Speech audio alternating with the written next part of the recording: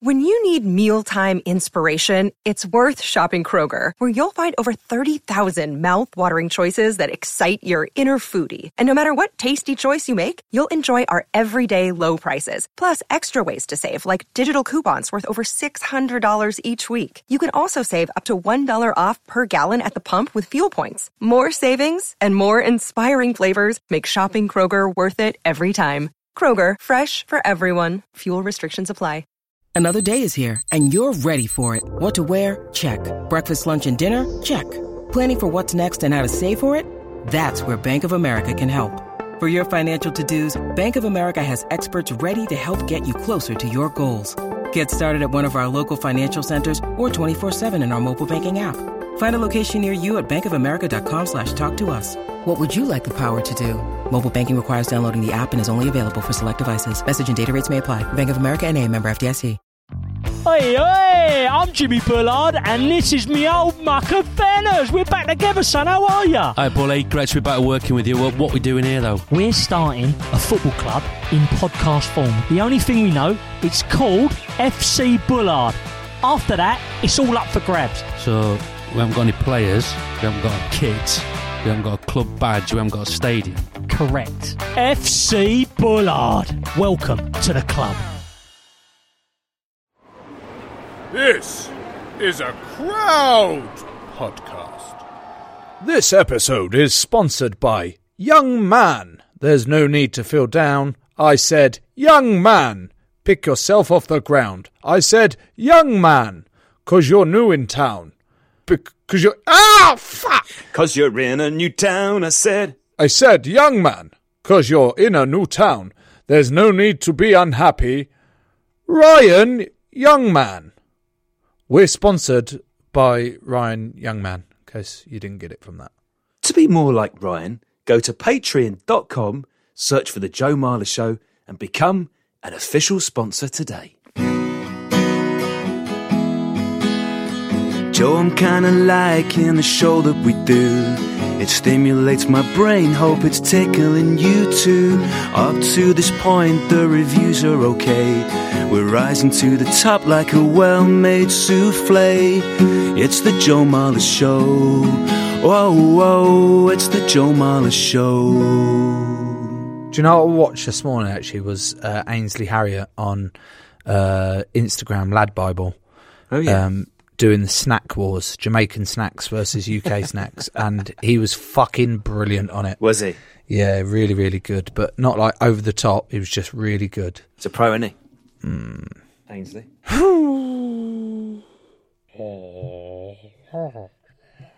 Sometimes I wish I was Mr. Bean, because he doesn't speak. Wouldn't make great podcasts, would it? No, but I just think I just think his life would be... Well, his life is much simpler, isn't it? Like, he doesn't really know anything, and he just cracks on, and I just love Mr. Bean. Which would you say is Rowan Atkinson's finest role? Blackadder. Beyond Bean?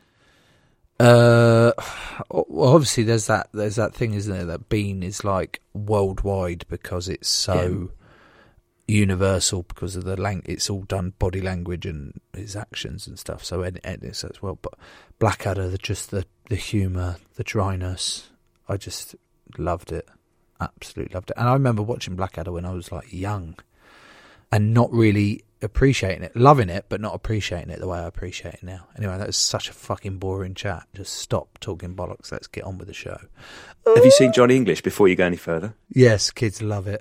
Yeah, likewise. Absolutely love it. Stop it. Ladies and gentlemen, hello and welcome to our show.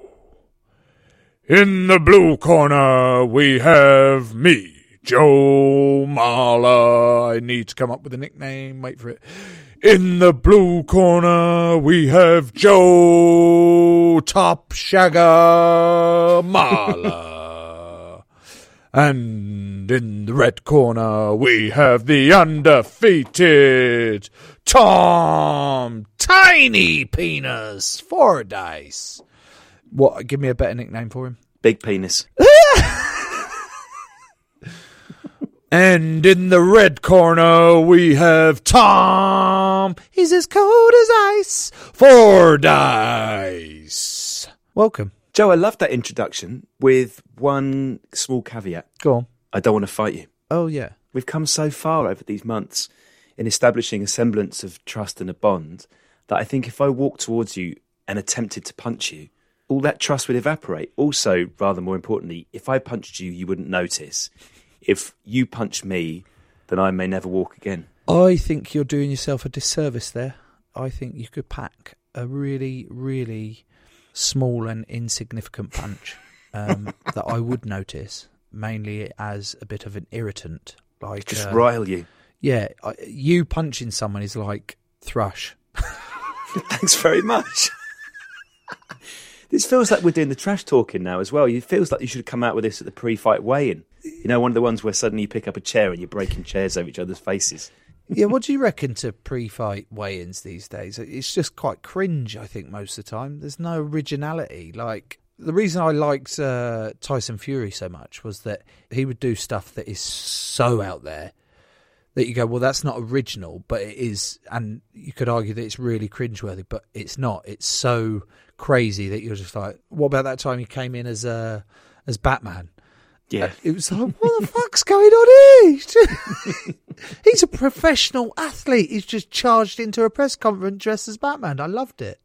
Maybe we should turn the whole thing on its head, Joe. So if we are going to have a fight, then the weigh-in press conference is basically us just saying that we don't mind each other. You're going to take him down, Joe? Is that what you're going to do? You're going to take him down at Chinatown? Yeah, probably just to grab a meal, actually, not to beat him up. It's quite nice. You want to rip his head off, Joe? You want to destroy him, do you? Rip his head off usually means that you want me to masturbate him. I've still got the masturbation word in my head from talking to the vicar, which made me feel uncomfortable in his presence. But saying that word in your presence is completely fine and somewhat erotic. Well, that's great news. Do you know what else is great news, Joe? Let me think. Today we're making history. Go on. Joe, today is our first ever two-parter pod. It's a two-part pod. It's a pod in two parts. And do you know why?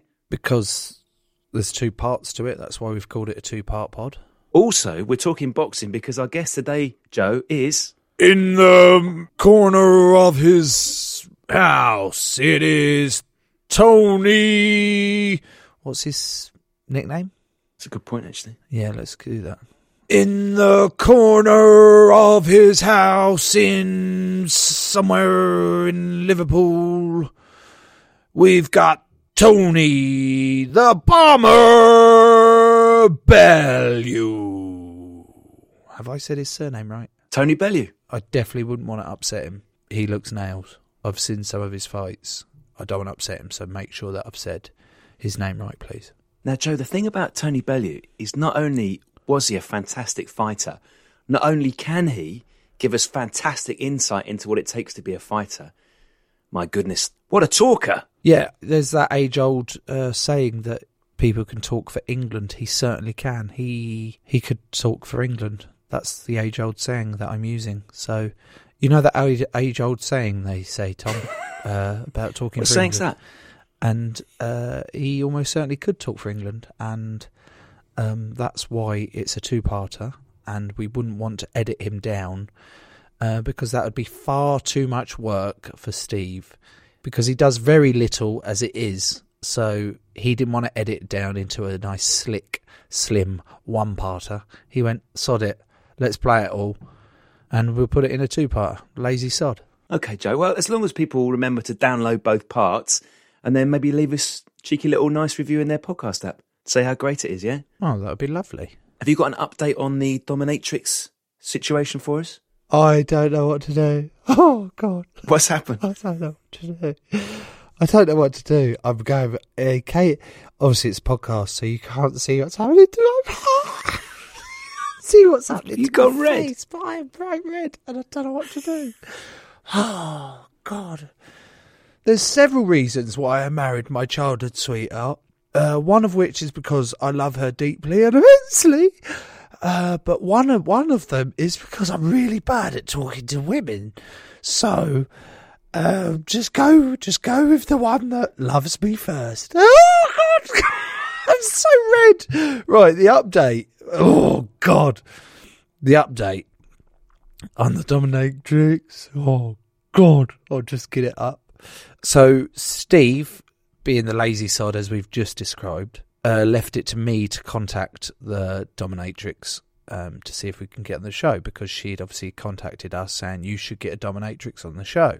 So I put, "Hi, would you be keen to come on the podcast?" And then she replied, "Oh God, she's active now." Oh, the green lights come up. She's seen me. Oh God. "Well, I had my boss listen to your last show and all you did was talk about me farting.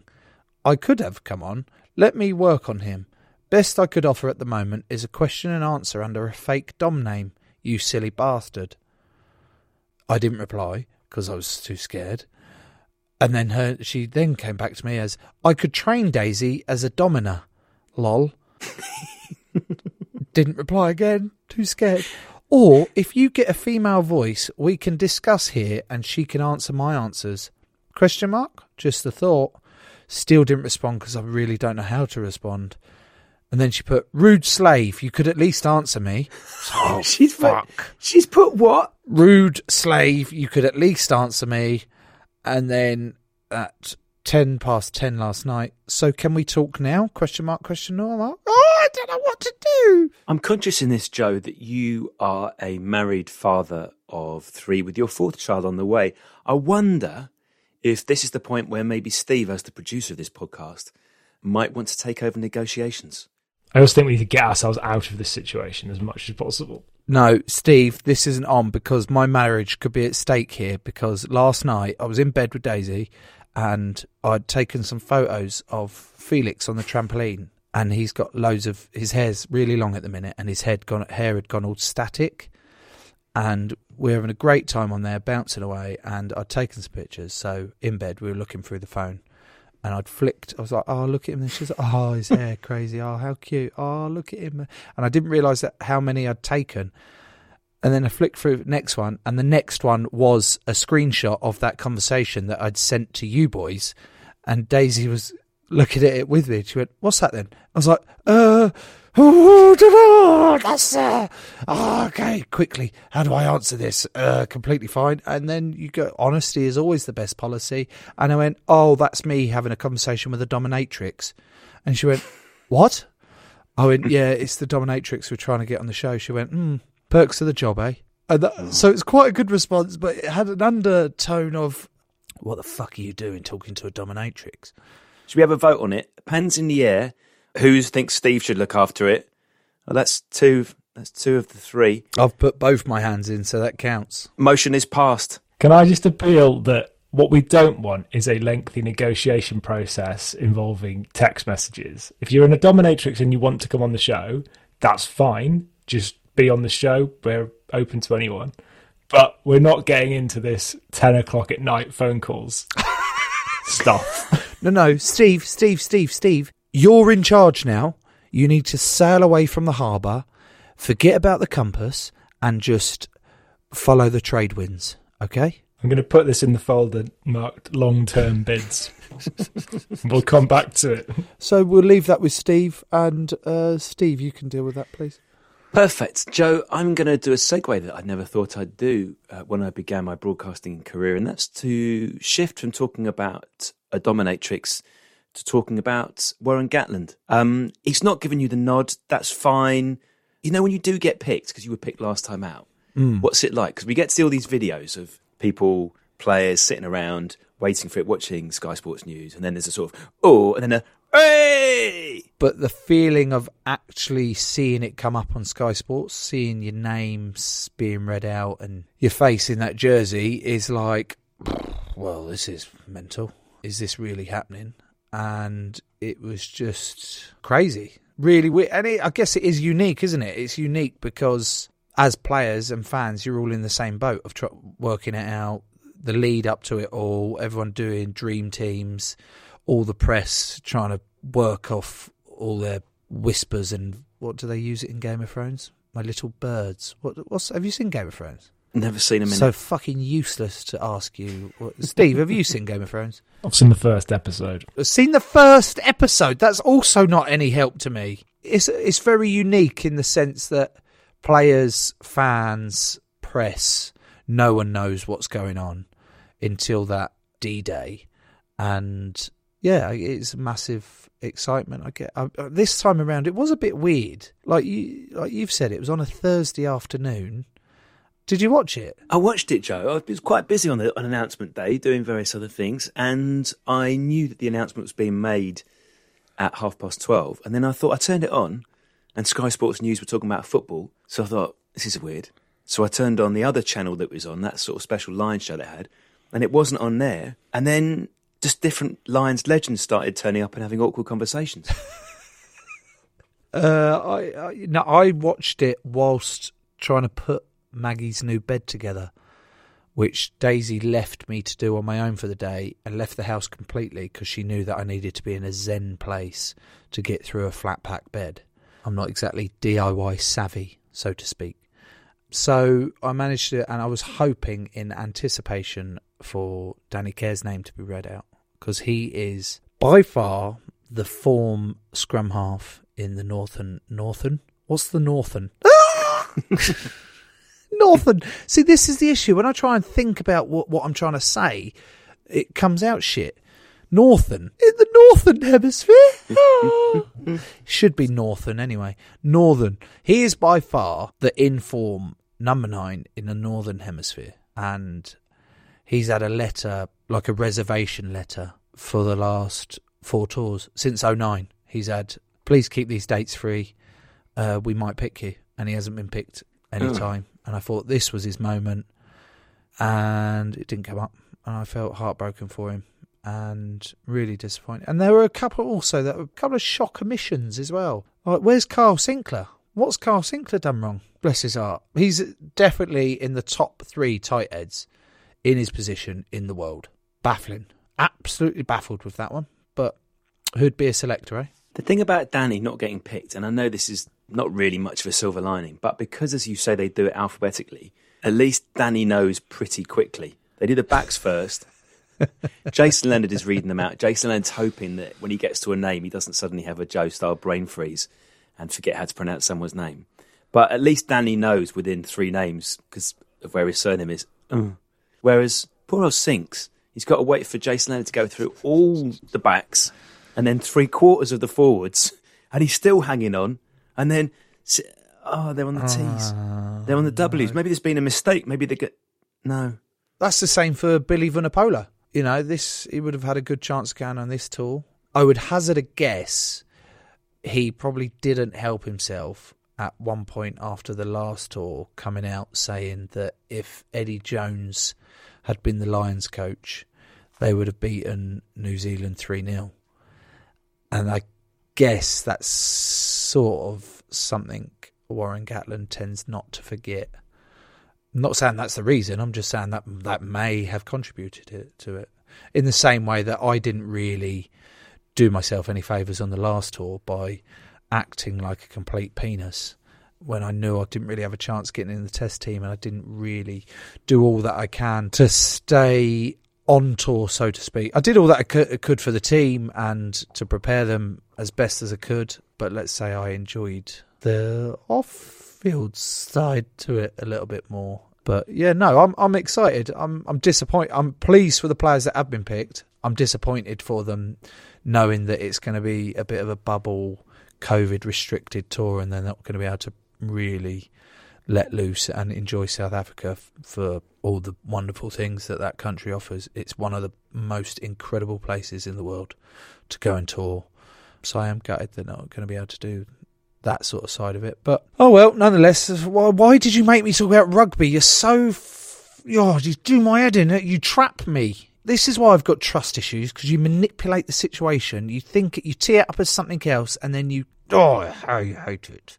Thing is, Joe, you are branching out, aren't you, in all sorts of ways. You've got a documentary out on Sky. Tell me more. What's it called? What's it about? So good. You're so good at segueing. I'm going to buy you a Segway for Christmas. Great. Got to save up for it. Yeah, I do have a documentary coming out on the 12th of May, which is today. And it is something I've been working on for... Well, the idea started a couple of years back and has grown and grown and grown and grown like an untreated boil. Hopefully it's better than an untreated boil. But it's quite weird to talk about, if I'm honest with you, Tom. I'm a little bit nervous. In fact, I'm very, very nervous about putting it out there because it deals with mental health and meeting different people who try different things in their life to treat their mental health and stay on top of their mental health. So it's quite exposing. I don't mean naked, like you don't see any penis, which is a bit of a shame because I do have a niche market for gay bear lovers. But maybe I can set up an OnlyFans page for those guys. So yeah, I'm not going to watch it because it makes me feel sick at some of the stuff that goes on it. It's making me feel funny now. Oh God. At one point I go and meet a choir, Tottenham Community Choir, and they make me do a solo in the choir. I mean, I can't sing to save my life. I can't sing, but sometimes you've got to get out your comfort zone and try stuff in order to grow. And that's kind of what the documentary is about. It's called Big Boys Don't Cry, but the irony is that big boys do cry. Do you see what we've done there? Oh, sorry, I thought this is a weird title. I thought, why are you telling people that because crying helps sometimes? Don't tell people not to cry. Yeah, it's when I said to Jasper on some of the filming that we did on it, he was like, "What's this for, Daddy?" I was like, "It's this documentary I've been doing, son, called Big Boys Don't Cry." And he was like, "But big boys do cry. You cry all the time." I was like, "Oh, yes, I know." So it's quite a hard title of a documentary for a 7-year-old to not take literally. Bear in mind that we're trying really hard to encourage Jasper to deal with his emotions and accept his emotions. So crying is fine. But then I've brought out a documentary that says big boys don't cry. So he's all confused. He's just like, "Look, mate, do you believe in God or not?" And I'm like, "What? We're going down that route again." Is this the same? Because a little while ago, you did some filming in North Wales, which involved you immersing your beautiful, hairy body in a freezing cold lake. Is this the same thing? It's the same thing, yeah. Go to Snowdonia, get in a frozen lake, climb up a mountain, meet a life coach, meet fantastic people, meet a fantastic group of young people at a theatre school, meet the salty seabirds. So yeah, lots of different things that I tried. It was lovely. It was, to be honest, mate, it's something I really, really enjoyed doing and has helped me massively in understanding my own personal mental health and the things that do and don't work. Like we've spoken about before on here when we did the Movember special with Fergus and James. So let's fingers crossed. Oh, fucking hell, it's actually out. Oh, God. Well, Joe, I, for one, am massively looking forward to watching it. So where can I watch it again? You are a pro at this, and I do not mean prostitute. I mean professional. Pro is short for professional in this context. And, yeah, you can watch it on demand on Sky. We'll fund it, Joe. Shall we get some adverts in and then speak to Tony Bellew? Oh, yeah. I'm a little bit nervous, though. Right, he's a big dog, and he can punch people really hard. But luckily it's not in person, so fuck him. I can offend him all I want. Our official sponsors today include the Scrummed Up Pod. There appears to be a rival podcast that's paid to take out an advert in the middle of our show. Genius move. Well done. Yeah, I have to applaud them for that. Well done. I like it. He's on the edge of glory. It's an Edgeley. Nibble, nibble, Stuart Kibble. The serial killer, Craig Keller. Isn't he lovely? It's the Stevie Jones. The awesome Orson Stadler. Half pint, Julie Lowry. Yeah, just half a pint there. Yeah, tiny little half pint. Like half pint. Hello, half pint.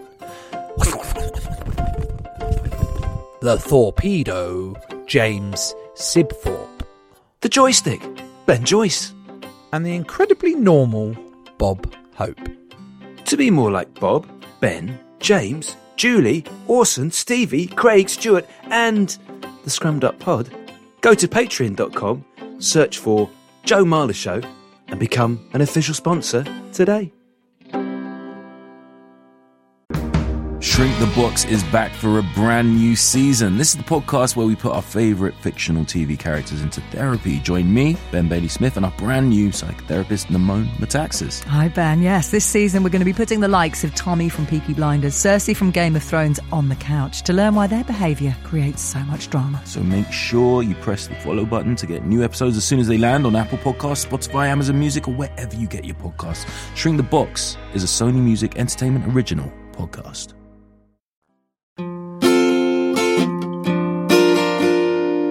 Our guest today is a former world champion boxer. Hello, Tony Bellew. But usually you say "hey" back, because we're not videoing it. The thumbs up won't work. But I want to hear your beautiful. See, it's a great start, Tony. It is a great start, but I want to hear your beautiful fucking Scouse accent. Let's see what you've got, Joe. Go on, fire it out. Tony Bellew, welcome. Absolute pleasure. Thank you for having me, guys. I want to believe that you mean those words. I'm very sceptical that this isn't a pleasure yet, considering we've had half hour prior to starting this as a shower of shit trying to organise your mic and earphones that I'm going to blame on Steve, actually. For once, it's actually not Steve's fault. I don't even know Steve, but I could just imagine he's to blame for absolutely everything. So when it rains, it's Steve. When it's shit, it's Steve. It's Steve. So Steve, for once, it wasn't your fault, mate. It was mine, because I haven't got a clue how these stupid microphones work. I don't even know why it's needed. We could have just done it through the screen. I shout, you listen. You shout, I listen. It would have went down a treat, but they've gone all technical, and this is where we're at now. Half an hour in. Apologies. Well, it's not even half an hour. It's 29 minutes yet. Steve, that is your fault, mate. Sorry about this. Joe, we got a lot of questions here, haven't we? And there is a question I'd like to ask. I was going to ask Tony, but actually, I might be able to ask you, Joe, as well, bearing in mind your line of work. What's it like getting punched in the face? Why do I get that question? Surely Tony's getting that question. Can we have I hesitate to call you a lightweight, Joe, but can we have the non-professional getting punched in the face answer, and then Tony's professional answer? My most vivid punch that I've had in the face, they don't really count as punches at rugby. Oh, they do. Like they're pretty cowardly punches. But the worst ones I've had is probably like a right hook from my wife. Up the pub one night, I'd given it the big un. Someone had wound me up. Then I've kicked off, and there's a couple of geezers. It's all kicked up. We've all been trying to pull apart. She'd had a few, I'd have a few, and then a couple of my mates had got both my arms. And instead of her coming over to try and calm me down, she's just gone and fucking whack whack and punched me. And I was like, she's all right, actually. She's decent. So, yeah, that's what it feels like. I was quite ashamed. I was embarrassed, actually. She was good. But let's ask Tony, shall we? Tony, what's it actually like to get punched in the face? I've had an incident like you have had, Joe, off the wife. I'm not going to describe where we were. I'll just say we was in a nightclub one night and she didn't approve of a certain something, and I got a slap across the face that was extremely hard, and for me it felt so embarrassing. It's the only time I've been hit in the face and it felt like everyone completely stopped what they were doing in a nightclub. It even felt like the music stopped and everyone just went, oh. That moment. That moment. And it was a hell of a slap as well. It really is. And I just thought, bite your lip, take it, you're a man. And she's just absolutely done you for no reason at all and no fault of your own. So that was that incident out the way. Getting punched in the face off guys who really want to hit you. Do you know, now that I haven't had done for quite a while, I miss it. I know that sounds very strange, don't it? Yeah, mate, I miss getting punched in the face, but I miss much, much more punching them in the face. Now, that was where I got me real joy. You know, that was the best ever. You're getting paid obscene amounts of money to punch people in the face as hard as you can. I mean, there's not a best job in the world, in my opinion. So, the very first time I got hit hard so obviously the first time you get hit hard is a sparring session. The sparring session, I had a really weak nose as a kid, so my nose used to pour when I get hit on it. I got it cauterised after 2 or 3 years of boxing, and then it stopped, and then it came back again. Then I got it officially snapped and broke a few times, and that was sore. But it's just, it's a weird sensation. You'd think usually, it's like, I always think about it of, you know, when kids they smoke for the first time, and you always go to yourself, you took a pull of a cigarette away, and you say, and it wasn't nice. It wasn't nice for anyone. I don't care who you are or whatever. Well, I beg to differ on this occasion, because the first time I had a fag, we had a pouch of baccy that we'd nicked from parents that they brought back from France once, and we didn't have any papers to roll it with, so we used juicy fruit chewing gum papers. So there was this actual hint of juicy fruit in it, and it actually was all right. So, oh my God, I'm probably the only one that says smoking at 12 with a juicy fruit paper was actually really nice, Tone. I can't even explain how did that even light up with them kind of papers. I don't even know. Did you suck it through the? I don't know. Yeah. But anyone who smokes the first time, it's not nice. It doesn't taste nice. It's not. When you get punched in the face for the first time, you're in shock. It's just how much did you enjoy before you got punched in the face to think, well, I can take a bit more of this if I'm going to get better. And that's the big thing for me. I loved boxing as soon as I walked in the door. It was all I was good at. I wasn't good at much else. I wanted to obviously be a footballer for Everton, but the fact of the matter was I was too fat and couldn't shift enough. I had a great smack with the right foot. I couldn't half belt a ball, but I tell you what, that was all as I had. And I just don't think you were going to get into the Everton Football Club by hitting a ball hard, to be honest. So I was shit out of luck, but yeah, mate, I just took to boxing. I kickboxed at first.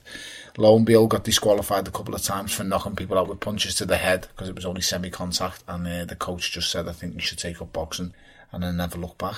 Tom, you've asked us about what it's like to get punched in the face, but having got to know you after the last few months and also seeing a lot of your face, surely there's been a lot of people over the years that, because you have one of those faces that, you know, some people would like to hit. You've never been whacked, no? No one ever whacked you? I'll tell you a story actually, Joe. Right? I've done this a couple of times in my old job as a sports writer. I was always trying to get across to people or to help explain to people who had never done whatever sport I was writing about what it was like. So twice I did this thing, which was to do a round with a professional boxer, but with certain caveat. So they weren't allowed to hit me, and I had to try and hit them. What's the fucking point in doing a round with a professional boxer if he's not allowed to hit you? Is that what caveat means? Yeah, well, in my case it did. Okay. He'd bottled it. No, the reason I was doing it was to prove how fit you have to be a boxer and how exhausting it is just to throw punches for a single round. That was the point of it. And also how hard it is to make contact with a good boxer. So I did it with a guy called Kevin the Look Lushing, who you might remember. Kevin Lushing was a really And then good I did it with Takaloo as well. Oh, two good fighters. And the thing was, Joe, you know, I consider myself, certainly at that age, relatively fit. The impossibility of throwing punches for an entire round, you're on your knees. And the other thing is how laughable it is trying to watch an amateur, total amateur, even just lay a glove on a top fighter. You are made to look like an absolute mug. Mate, Kevin Lushing was really good. Kevin Lushing fought Felix Tito Trinidad and dropped him, actually. And was a really good strong fight. Dropped him with a left hook. I always remember Kevin Lushing. And Takaloo couldn't half punch. Really, really could bang, mate. So I remember him beating Anthony Farnell and then him losing to Wayne Alexander later on. Really two good fighters. So you've been shown the ropes. It's hard, mate. You know, listen, I knew I was going to be really good at boxing. I remember a lad, he's actually one of the best journalists in the country now. His name's Christopher Walker. He writes a book and stuff like that. I went to school with him. Funny enough, two of us got expelled from school, but that's another story. But he is quite an intelligent boy. But I could never cross over to him and explain to him what boxing really was. Now, he writes about boxing all the time and he respects it and appreciates it now. But he come to the gym this day and he said, I said, body punches really hurt. He said, don't be ridiculous. He said, they don't hurt one bit. I said, I'll tell you what. I said, this is going to be quite simple. We'll get in the ring and spar. You can hit me as hard as you want. Bear in mind, I was only 15, 16 at the time. You can hit me as hard as you want to the head. I can only hit you to the body. And he went, you are joking. I'm going to knock you clean out. And I said, okay, fine. I said, but if punches don't hurt to the body, this is great. It didn't last long, mate. We got him 20 seconds. He throws 1-2. I steps back out and makes him miss. As I step back in, as he throws right hand over, I just touched him with a left hook under the ribs. And this guy is 17, 18 stone. He went down and he did not get up for a good few minutes, mate. He crawled round the ring and said, this is not supposed to feel like this. Joe knows the noise because I can imagine you being struck.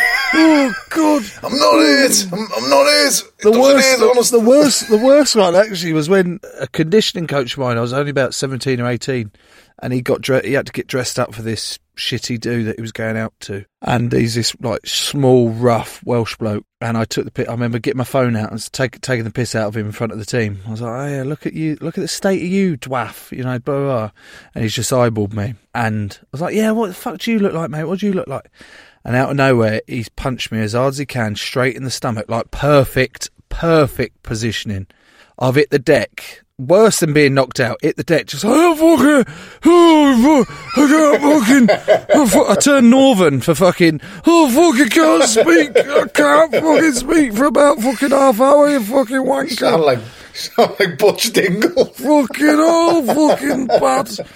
Right, Tony, you've touched on that you enjoyed getting punched and you kind of miss it, but you actually really enjoyed punching and hurting the opponent. Is that why you become a boxer? Is that why boxers become boxers? Because they have this inherent need to hurt someone else, or they're super aggressive kids that need to channel it in some sort of fight? I'm not going to lie, there is some people who get into boxing because purely they want to hurt people and don't want to go to jail. There is some really nasty, horrible people in the boxing world. I've read numerous books on individuals who I've looked up to over the years, and they've quite seen the horrible people, mate, in and outside the boxing. Then there's other people like myself who, I was good at it, I loved it, I studied it religiously, I knew everything about every fighter. And it was mad because I wasn't very good in school, I wasn't bright, I couldn't absorb things the way I wanted to, but when it came to boxing, and I found out later in life, my friend said to me, you're not thick, because I've always thought of myself as thick and half punchy, and they said to me, you're not thick at all. They said, to absorb and take in what you take in about boxing, and then to explain to people the way you do, you're actually bright. If you had that same desire and dedication and motivation to learn other subjects, you'd do it. I still disagree, but I still think I am half punchy and a bit thick, but I get it a little bit because there's nothing I don't know about boxing. I can explain, like, just as soon as he said Kevin Lushing pinged Tito Trinidad, just come straight into me head. He fought him, he dropped him. Tito Trinidad's an amazing fighter. Takaloo, the people who he beat, the people who he lost to. So I can just respond with things like that. But if you ask me, what's the square root of 16, I'm like, what are you on, mate? I don't really care. I know is it 4? I don't know. Tom, is it? Numbers aren't my game, Joes. I'm a words man, not a numbers man. Oh, right, okay, fucking hell. Ask me to spell supercalifragilisticexpialidocious. I'm lost, so certain things I can adapt to. But yeah, boxing, I'm not going to lie, I enjoyed it. But when I went on the SAS show, that was the first time it had been drawn upon me since I'd left boxing. So it had been over a year, I'd been retired. And he put a set of boxing gloves in front of me and wanted me to hurt other people. And when Ollie said it to me, put the gloves on, I said, I won't put the gloves on, I'm not going to hurt anyone. I said, I'm done with hurting people.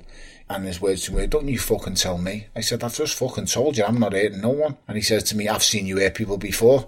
And I said, yeah, you have seen me hurt people before. I said, but they were trained athletes like me. That's why I enjoyed hurting them, because, that was my job. And you just do as you're fucking told. I put the gloves on, I put the egg on. I wouldn't have hit any of them. The only one I wanted to give a clip to was Fash. Not a big Wimbledon fan, no. But you know what? Wimbledon didn't do me any harm. Wimbledon actually gave me one of the greatest days of my life. We beat Wimbledon 3-2 at Goodison Park on the last game of the season and stayed up. Yeah, little scuffy goal past Hans Sagers. Scuffy goal. Aye, mate, we stayed up. Are you a cop-ite by any chance? Is he a cop-ite? Tom, are you a cop-ite? Who's your sport, Tom? I'm a Wednesday fan. Oh, fuck me. You can't laugh at no one. Jesus Christ. The last time you've seen a bit of goodness was Paolo Di Canio winning. Or what was the other fella's name? Benny Carbone. Carbone, he was good as well. Yeah. Di Canio scored an amazing goal at Goodison Park. You might remember. It's an amazing goal. He goes around the entire team and then someone tries to destroy him because he sits the keeper on his arse. Might be Thomas Myra. Sits Thomas Myra down his arse and dances round him.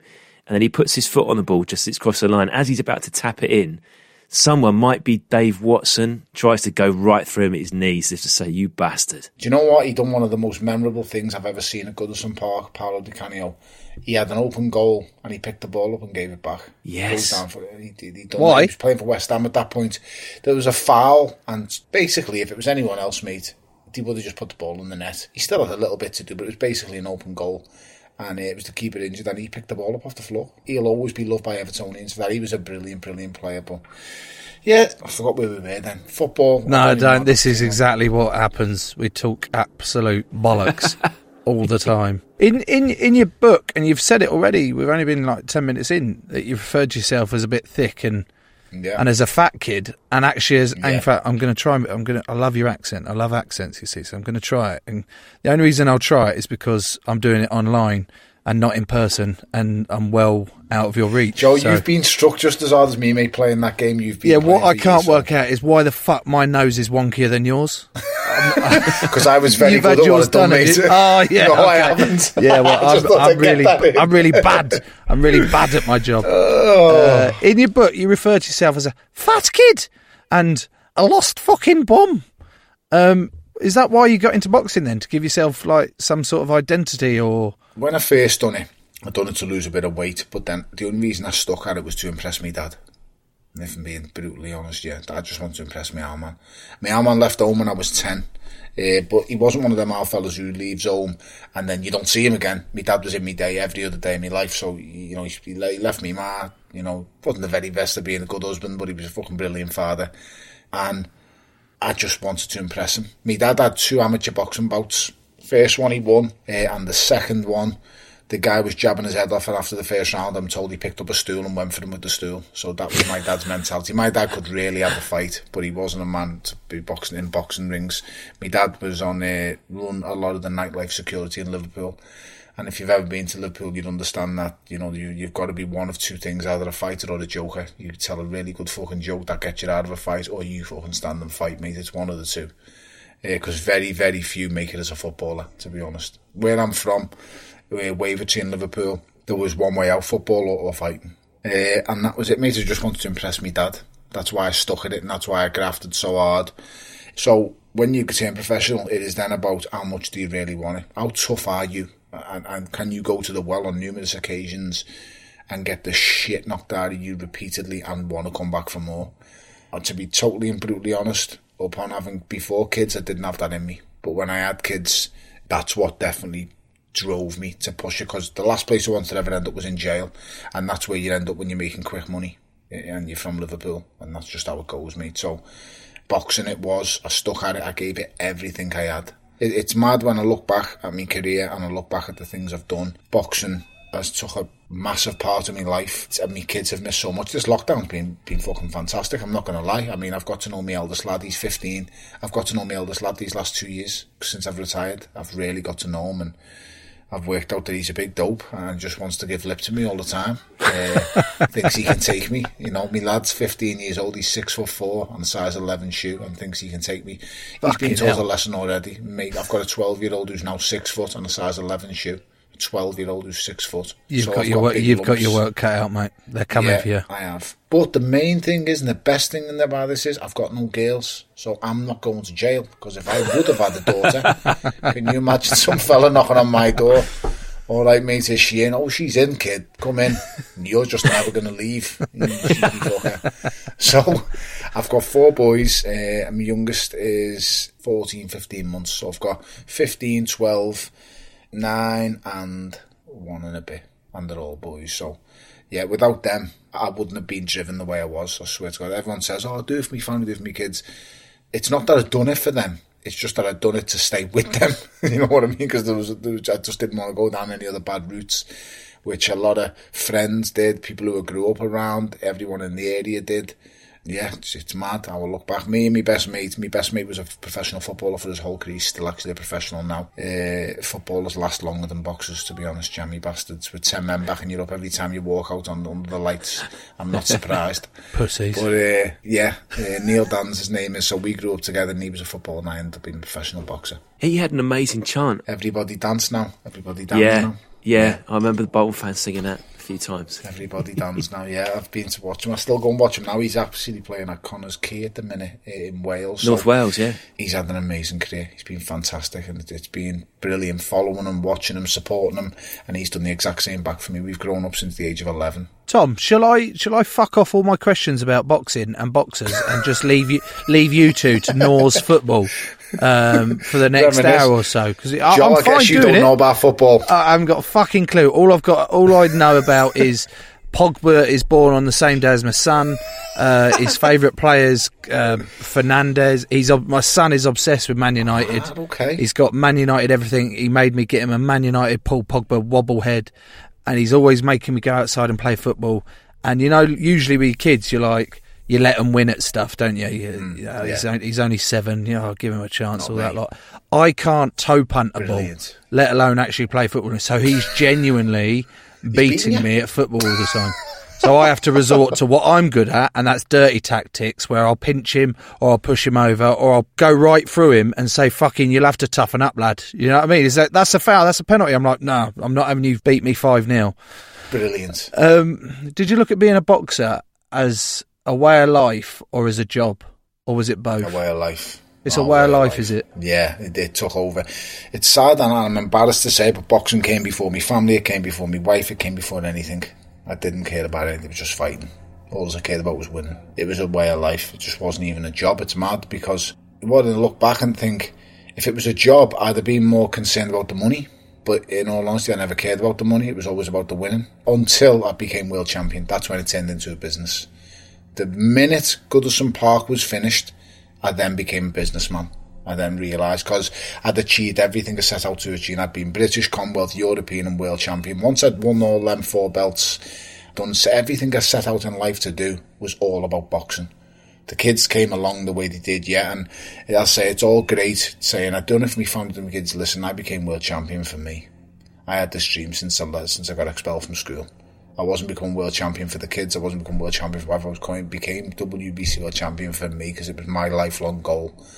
And I gave it absolutely everything I did. So when I'd done it, I was in the kitchen on a Monday morning, because I fought on a bank holiday Sunday, and I'm in the kitchen, she comes in and she goes, so is that it now? You've done it, you've became world champion, it's over, isn't it? You just stop now. And I was like, and what, love? Get a regular job, and what I'm going to start doing, delivering DHL or UPS or something like that in the van, because I can't do fuck all else.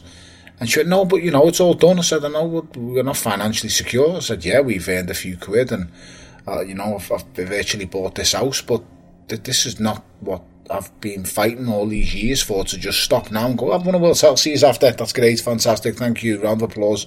What's going to happen when the mortgage fella knocks on the door? And I go, I haven't got the mortgage this month, mate, but have you seen my belt? Have a look at this belt, it's fucking great, I won it at Goodison Park. He's going to be like, don't give a fuck, just where's your rent, mate, where's your mortgage money? So explaining that to her was a little bit harder than I've just explained it to you, but I said, listen, what I promise you now is, it's no longer about the fights are going to be as dangerous, but they're going to be purely about money. And David A just had a massive big pound sign on his forehead, mate. He always had it. He carried it round with him. He always had it, mate. And I've known David for a long time, and I always knew me and him would be box office. He couldn't see it, but I could. I understood what you needed to be in the professional boxing. I understood you needed to be hated or loved. I didn't care. I didn't care if you hated me with a passion or you loved me with everything you had, as long as you wanted to see me. I needed to make you want to watch me. I don't give a shit if you fucking despise me. Great. As long as you've paid for the ticket, mate, come in. That's all that I cared about. And that's the kind of polarising statistic you need when getting into boxing that a lot of the guys don't get today, because not everyone can be like AJ. AJ's my good mate and I love him. He's the best thing to happen for boxing, he really is. He's just the perfect role model for everyone. But not everyone can be like AJ, where the boxing just does the talking. He just gets in and knocks you out. Simple as that. Mate, he takes his top off, he looks like a fucking the Hulk. He looks amazing, doesn't he? Fucking hell, he's probably got a schlong on him that's about 13 inches as well, knowing him, you know what I mean? He's just got, there's nothing he hasn't got. He's the perfect man. It's tough to deal with when you're packing some heat like that, mate. It's really hard to hide as well sometimes. So I feel his pain. But he's just perfect. But not everyone can be like him. So I had to make myself, as I said, loved or hated. People like to call it Marmite, whatever it is. But I think towards the end of my career, people understood why I was doing it, why I was the way I was, and it dawned on people, well, he is an actual family guy, and he's not an absolute maniac and lunatic all the time. He just seems to be a lunatic when he's in the boxing environment, which I am. I'm the most relaxed person you could ever meet. My missus says to me, if you was any more relaxed, you'd fall asleep sometimes. But I'm just laid back and easy going, lad. I think in the book and stuff like that, I come up on issues and things that have gone on in my career, things that we can draw upon, but the book isn't an autobiography, and I want to stress that to everyone, because I just didn't want to talk about my childhood growing up. But it's not to say I've grown up and I've had a bad childhood, because I haven't. I've been loved by two loving parents, both working class people. and I just didn't want to draw upon, should I sit there and go, I'm a victim, my dad left when I was 10. No, don't give a fuck. I had a great life as a kid. I had the best mates in the world. I had 10, 11 of us. It was boss. And there's nothing to complain of, so there's nothing to draw upon. But what I did want to say in the book was things that I've gone through in my life. I've been through an awful lot. Working on nightclub doors with my dad from a young age, putting bulletproof vests on to go to work. It puts things into perspective when you think, why would I be scared when I get in a boxing ring when I was going to work for 100 quid a night with a bulletproof vest on, thinking I might get shot tonight. So when the lads were getting shot left, right and centre on doors in Liverpool. So the book talks more about how I dealt with things and scenarios that everyone can do in everyday life, and I think it passed over. I really do. Boxing helped shape me and become a better person, and has gave me a much fucking better life than I ever anticipated, to be honest. There's something else I like about your book, Tony, and that's the way you take us inside boxing. There's loads of stuff when you watch boxing from the outside you think you might know about or you might wonder about, and you take us inside that world. And one of them is, I suppose it's one of the more negative things about boxing, but it's something every boxer goes through, and that's what it's like when you lose. Yes. Like there's that amazing line, or the way it changed George Foreman when he loses to Muhammad Ali in the Rumble in the Jungle. That changed him as a man, didn't it? And there's that great story about Floyd Patterson, great heavyweight champion of the world in the late 50s, early 60s, how he used to take a false beard, like false whiskers and a moustache in his kit bag. What? To disguise himself. Yeah, he was so ashamed that if he lost, which is astonishing. I get that. Right, hang on a minute. Floyd Patterson, heavyweight champion of the world, would take a disguise to a fight if he lost, and he'd just slip out the back in this fucking disguise. Yeah, he would do it, yeah. What, and no one would bat an eyelid? They'd be like, who's that bloke that we didn't see come in with this giant comedy glasses and this massive nose and this massive beard? You've seen Coming to America, haven't you? I'm picturing that he walks out, the white guy in the barbers and the Teddy Murphy. So, but he wasn't that good, obviously. But, listen, you stick a wig on someone, it completely changes the complexion, stick a beard on them. So I can understand how he done it. I fully get why. George Foreman, the Rumble in the Jungle in Zaire, but losing was the most heartbreaking thing I ever encountered, and I've lost some people in my life. Later in life, I've understood, I learned that the heartbreaking defeat when it first happened. So the first time I ever lost into the professional ranks was to a guy called Nathan Cleverly, but I didn't think I lost. I thought I won. So it wasn't even that bad, to be honest, because the next day I came out the house. I was like, I don't give a fuck. I won that fight. I know I won that fight in my mind. One person you can never lie to is yourself. You tell everyone else all the lies, the bullshit, whatever. When you look in the mirror and you look back at yourself, deep down you know. You know in your heart of hearts if you've done enough or you haven't done enough. I thought I'd done enough that night. I thought, yes, it was close, but whatever have you. When I come across defeat and pain for the first time was against Adonis Stevenson. He stopped me in the 7th round, I think it was. Still can't remember now. The fucker hit me that hard. I was exhausted and out, mate. I've never been, I walk around today at 17 stone. I fought him at 12.5. It was an absolute, and don't get me wrong, I wasn't. Hang on a minute, you fought at 12.5 stone? I did, mate, for the first half of my career, yeah. And you're 17 stone bloke, like, give or take a little bit there. Yeah. You fought at 12.5 stone? 12.5 stone, mate. I used to walk around at 15.5, 15, and then I'd get down to 12.5, and it used to... The Adonis Stevenson fight, I nearly died, mate, at the scales. It killed me. But listen, don't take nothing away from... He beat me fair and square. He fucking belted me so hard, he rocked me skull. He nearly cracked me cranium. And that, I remember going to bed that night after that fight and just crying myself to sleep. Because I'd been a professional boxer now for X amount of years. I'd been boxing on a whole for, I think it was... anywhere between 10 and 15 years. This was all my life was about. At this stage I've now got 2 kids and I'm like, I've lost my world title fight. I can't believe I've lost it. I'd gone through final eliminators, every kind of elimination match the WBC put in front of me I went through. I took shit money for every fight because I was just itching to get to the world title. I'd been British and Commonwealth champion and I was just like, really, I've got this far and I've just failed. And I'd say, lonely night. That was in Canada in the room on me jack, just sobbed myself to sleep, woke up the next day and thought I've got to reinvent myself. Was it embarrassment not being able to show your face to people because you'd let people down or you'd let yourself down, you weren't as tough as you thought you were, or like, is that what it was about? A bit of everything. I mean, I was always vocal. I'm very vocal on what I'd say I was going to do. So I didn't go into a world title fight thinking, well, some fighters you seem to go, well, I think I can win. It's a really hard fight. I was one of them ones who turn up at the world title fight. I'm going to punch your fucking face in. I'm the best. I'll chin you, no problem. So as you can imagine, the media loved people like me because if you're willing to say them things, then you've got to be willing to back it up. And 90% of the time, mate, I've done absolutely fantastic in backing it up, but that 10%, mate, it's still there. And when you don't back it up, they want to jump on you. So I really struggled with that. I know exactly what that's like. In 2015 World Cup, Tom, you were one of them as well. You were one of the media snakes that fucking stabbed me in the back. When we bombed out of the home World Cup, mate, it was hell. It was dark, and you think there's no way back from this. You don't want to show your face. You don't want to go to a supermarket. You want to just hide. And I actually did hide. I hid. We were staying at this hotel in Surrey called Penny Hill, which was our base. And I remember later that night, after we got back, said goodbye to the families because we still had a game to play against Uruguay the following week, so we still had to be in camp. Already been knocked out, and then I was like, oh, fuck this, I need to hide from everyone. Went to the car park, and they've got this wooded bit out the back. And I went and sat in the woods, and I took a pouch of baccy with me, took my roll-ups, and I was just sat there like, might as well just fucking smoke my worries away because I'm never going to play again. I was that fucking shit. I'm never going to play again. I'm never going to show my face again. I might as well have that Floyd Patterson disguise on permanently and just completely change it all. It's hard. But the sun rises, doesn't it? The sun always rises. It hurts at the time, but it rises, and you have to dust yourself off and get on with it. Very, very true. You just have to, as I done, reinvent myself. I said I'm going up in weight. I obviously knew I was going up in weight even before the fight, but you say you're going up in weight and you reinvent yourself as best as you possibly can.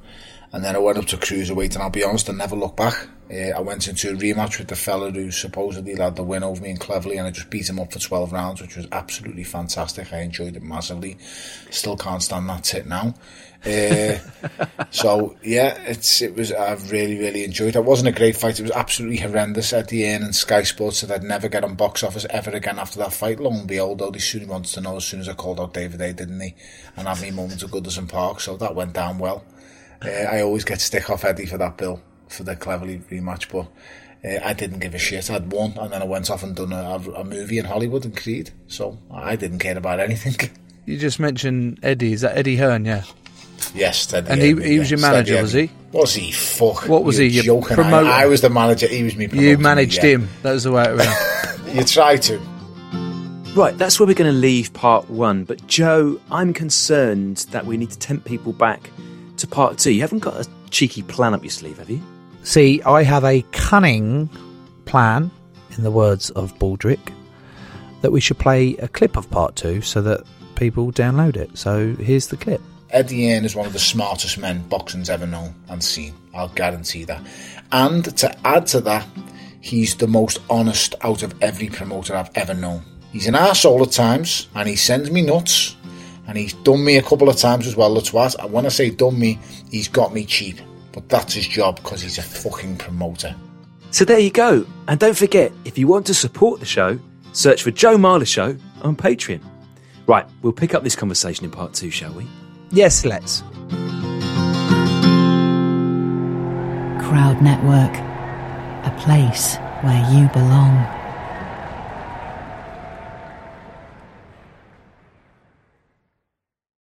Sports Social Podcast Network.